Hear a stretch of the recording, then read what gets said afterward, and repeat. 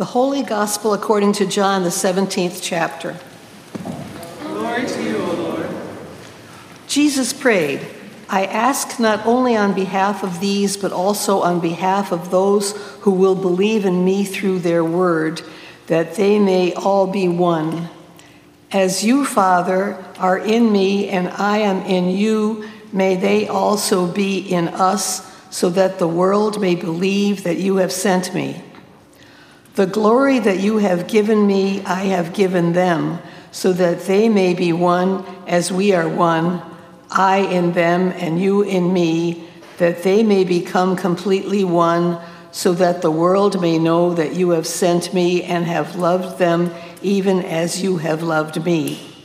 Father, I desire that those also whom you have given me may be with me where I am to see my glory, which you have given me because you loved me before the foundation of the world.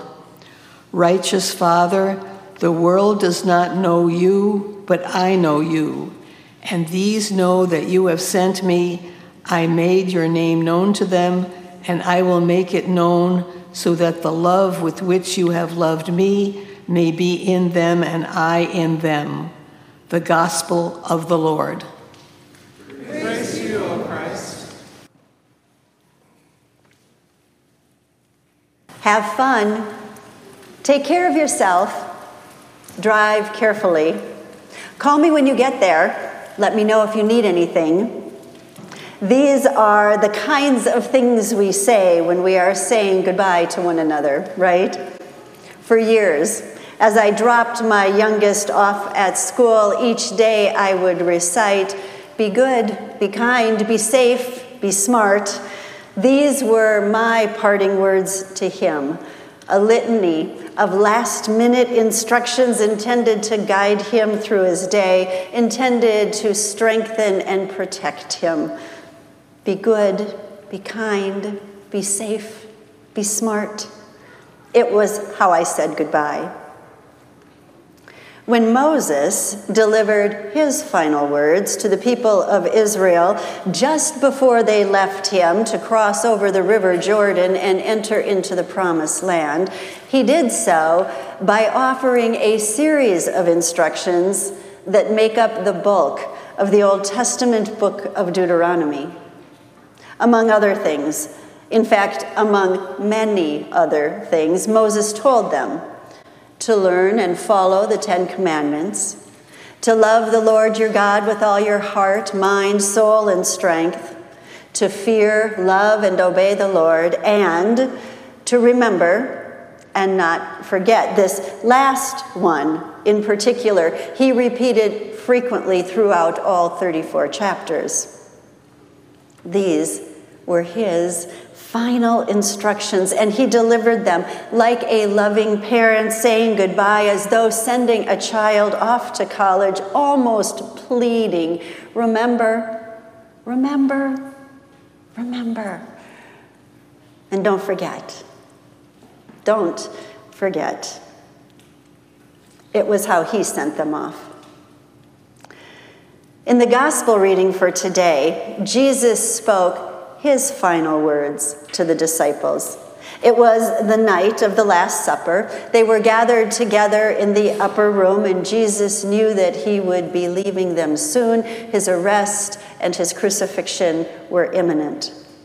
He was saying goodbye. So he had this one more opportunity, this last time, to speak to them, to offer a little review, perhaps a mini refresher course, to provide for some final instructions for the challenging road ahead. But notably, Jesus doesn't offer any reminders or plead for obedience. There are no exhortations or commands. There's not a to-do list. There's no litany of instructions. No, instead, he prays.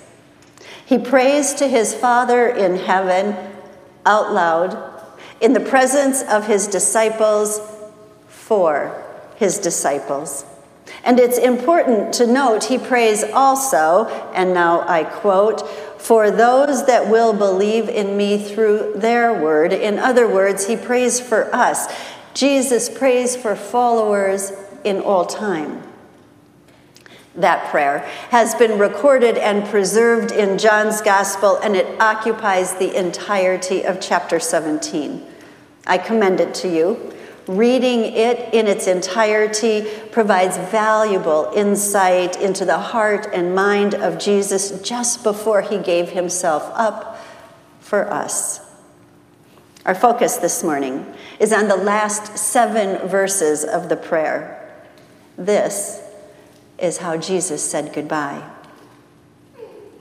It's easy to imagine all kinds of things Jesus might pray for on just such an occasion. For example, he might have prayed that his followers, the disciples back then and those of us today, that we would be protected from pain and shielded from suffering. He might have prayed that his followers would be strengthened for the trials in the coming days.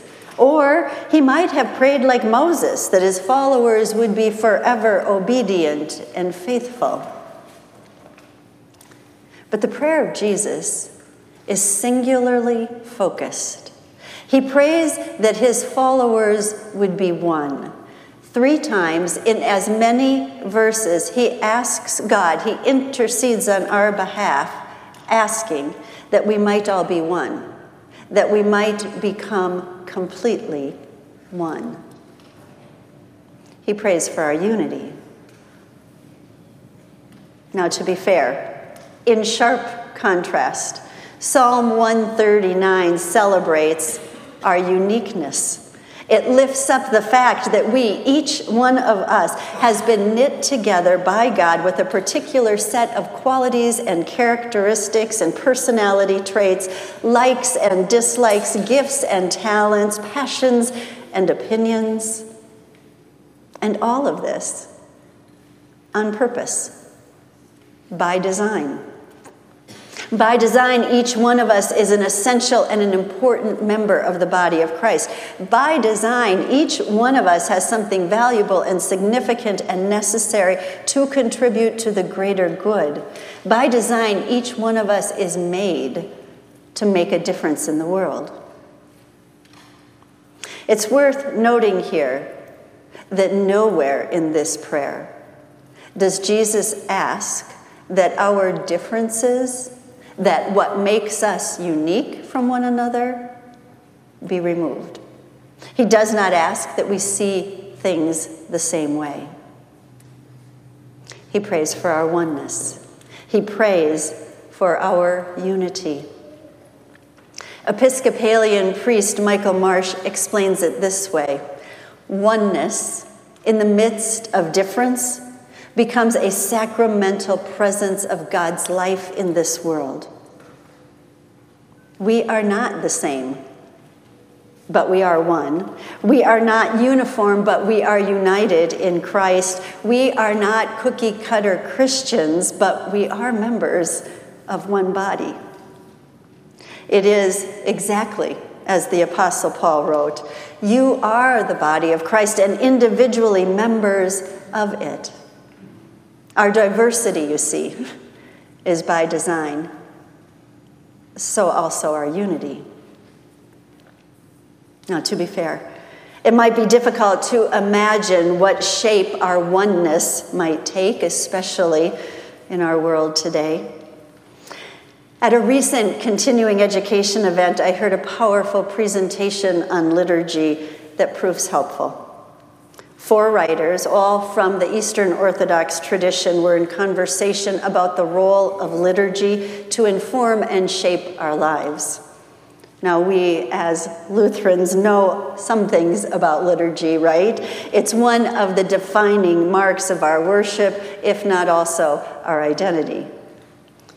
The word liturgy comes from the Greek, and it means the work of the people. That is, it's what we do when we gather for worship. It's equal parts the words we use and the pattern that moves us from the invocation to the benediction. Those words that we speak and sing and repeat each week are ancient, and yet They still resonate so deeply within us today. For example, after the events of this past week, it's hard not to feel the power of these words, Lord, have mercy. Lord, have mercy.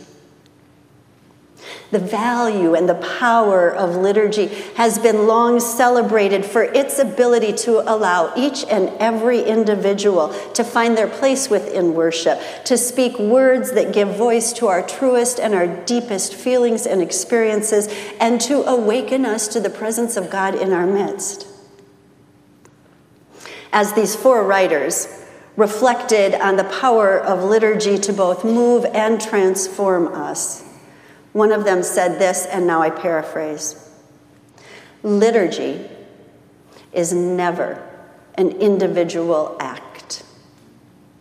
Liturgy is what we do together, and we do it together not only with those who surround us, but also with all of heaven, with the saints of heaven, with the angels and the archangels, with the cherubim and the seraphim.